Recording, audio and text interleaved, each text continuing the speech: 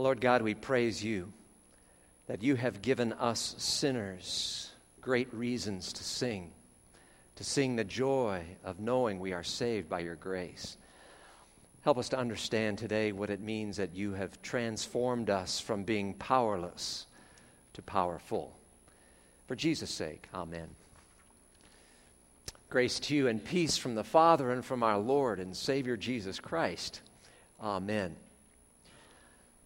On November 7th, 1907, a train with a boxcar containing dynamite caught fire in the small mining village of Nacozari in Sonora, Mexico. When the flames reached the dynamite, the blast was felt 10 miles away. Now just think about how far 10 miles is from here. The whole town of Nacozari should have been blown into the air like dandelion seeds scattered by a single careless puff. The town was not destroyed, however, thanks to the railroad engineer by the name of Jesus Garcia, pictured on the screens. When Jesus Garcia noticed that the boxcar had caught fire, he jumped onto the train engine. This is a replica of the actual train engine that he jumped onto. And he quickly drove that dynamite boxcar away from the town, where it exploded harmlessly. Harmlessly for the people of Nacozari, that is, but not harmlessly for Jesus. You see, Jesus himself died in the blast.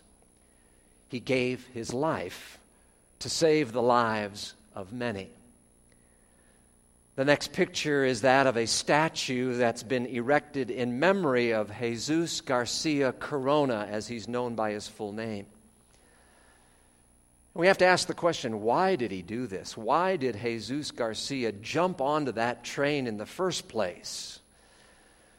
We'll never really know, I guess. I suppose if he could answer him for himself, he'd probably say something like, well, it was my job. After all, I was the train engineer, and my town was in danger. The monument in this next photo honors this hero who gave his life to save his town. There is, of course, another Jesus who gave his life to save others from eternal disaster. And on Good Friday, Jesus of Nazareth hitched the world's sins to himself and pulled them up onto the cross, where God's fury exploded with a deafening silence that can still be heard some 2,000 years later. And again, we ask the question, why? Why did Jesus do this? Well, step up close and press your eye, if you will, to the keyhole of the cross. And as you look through the cross itself, you'll see why he did it. Because you'll be looking directly into God's heart of love for you. That's why he did it. He loved you that much. The train engineer, Jesus Garcia, is hailed even today a hero because he saved a town of hardworking people, a town of boys and girls, a town of grandmas and grandpas, abuelas and abuelos. But consider this scenario for a moment. What if Jesus Garcia had driven a burning boxcar of TNT away from the mansion of a drug lord whose life activities results in death and destruction around the world?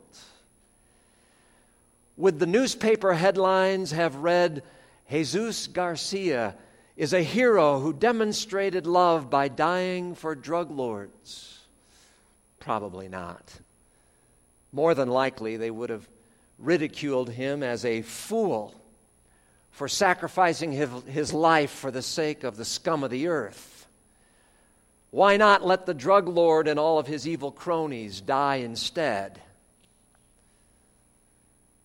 Well, with that thought in mind, friends, now consider what the Apostle Paul writes about the rescue that Jesus pulled off for you and me. From our text this morning from Romans 5, starting in verse 6. Listen to what Paul says. You see, at just the right time, when we were still powerless, Christ died for the ungodly. Very rarely will anyone die for a righteous man, though for a good man someone might possibly dare to die. Think Jesus Garcia.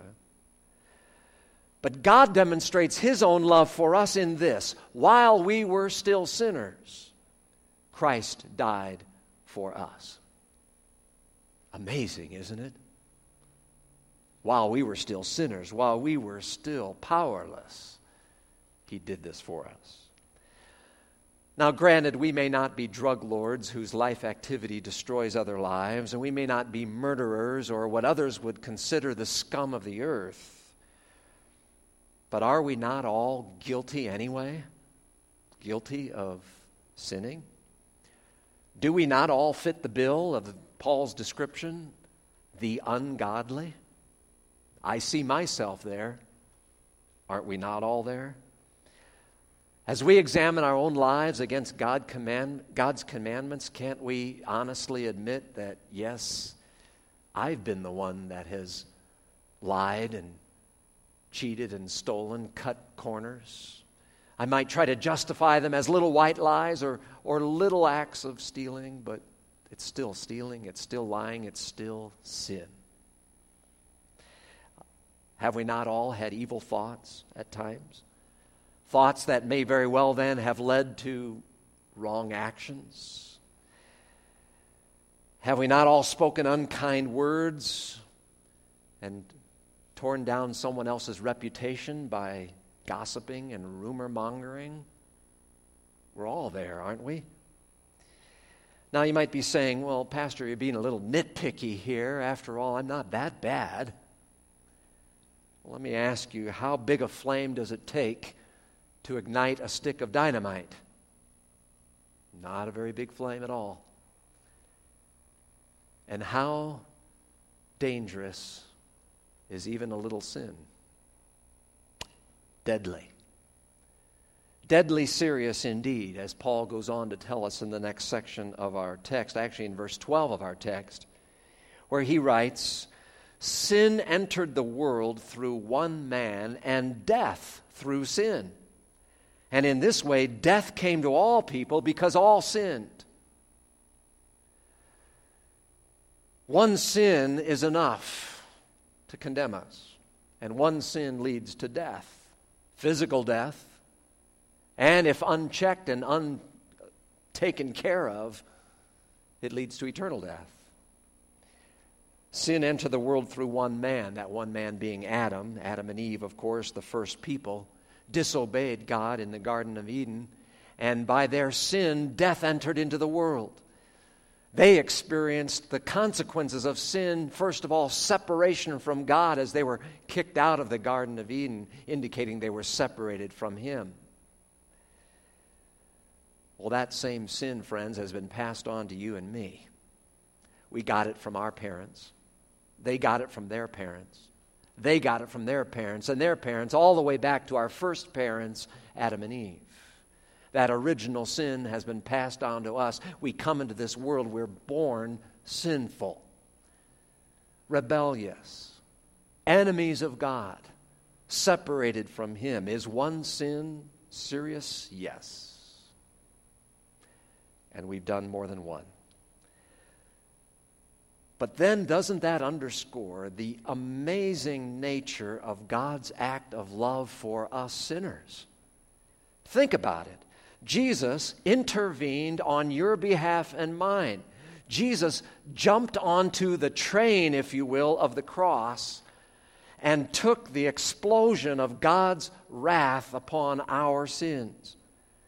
He did all of that so that you and I might be spared punishment. He did all of that so that you and I might know for certain that our sins are wiped away forever and we are forgiven through faith in Jesus as our Savior. He did all of that we might be welcomed back into the family of God, welcomed back into relationship with our Creator. Paul goes on to write about this concept in the next 3 verses, verses 9 through 11. He says, "Since we have now been justified by His blood, how much more shall we be saved from God's wrath through Him? For if, when we were God's enemies, we were reconciled to Him through the death of His Son, how much more, having been reconciled, shall we be saved through His life? Not only is this so, but we also rejoice in God through our Lord Jesus Christ, through whom we have now received reconciliation." I want to highlight 2 key words in that passage. First, in the very first line of the passage, the word is justified. We talked a little bit about this a couple of weeks ago. Justified basically means being declared not guilty. Like in a courtroom, when a judge declares a convicted person not guilty because the punishment is put on someone else. And in this case, in our case, the punishment was put on the someone else of Jesus. And God the Father looks at you and me and says, not guilty because of Jesus. We are justified.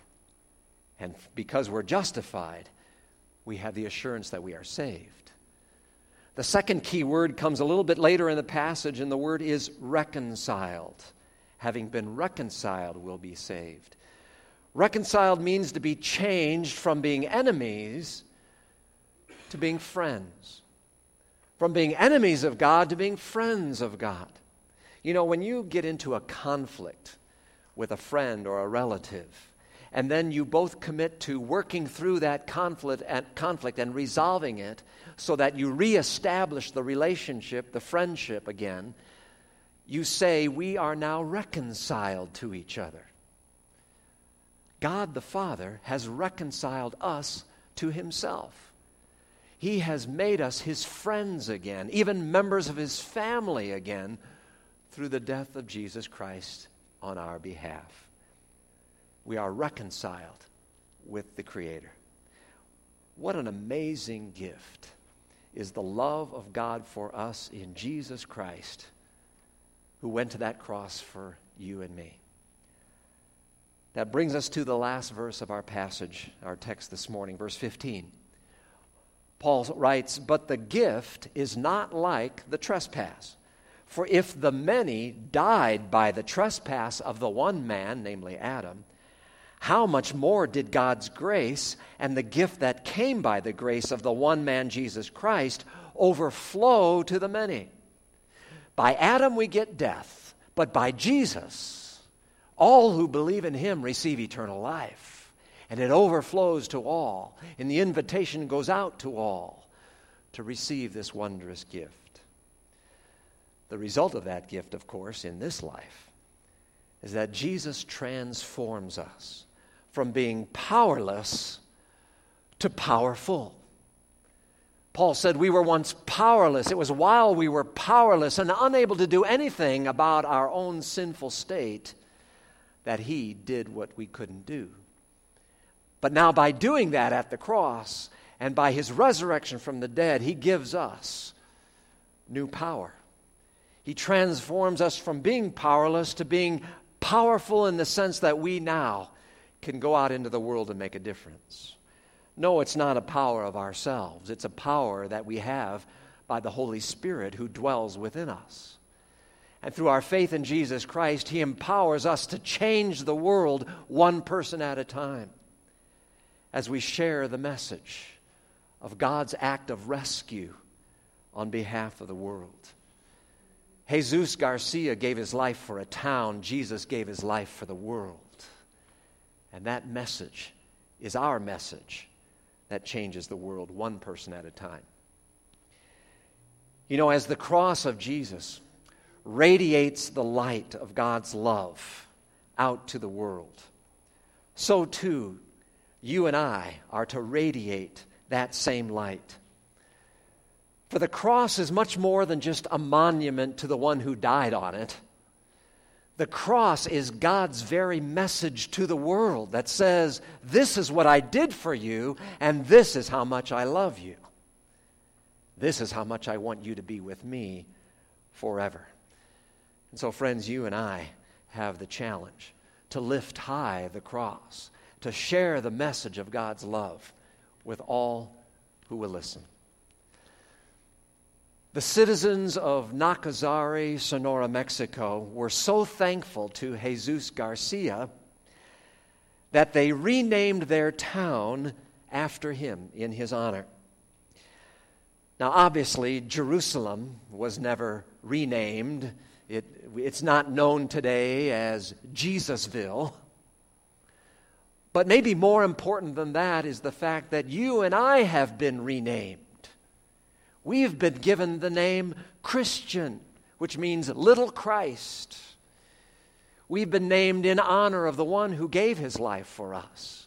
We are little Christs in the sense that we've been transformed by Christ. We've been saved by Christ, and we are to reflect Christ to the world. Yes, we've been given a new name. We've been renamed from sinner to saint.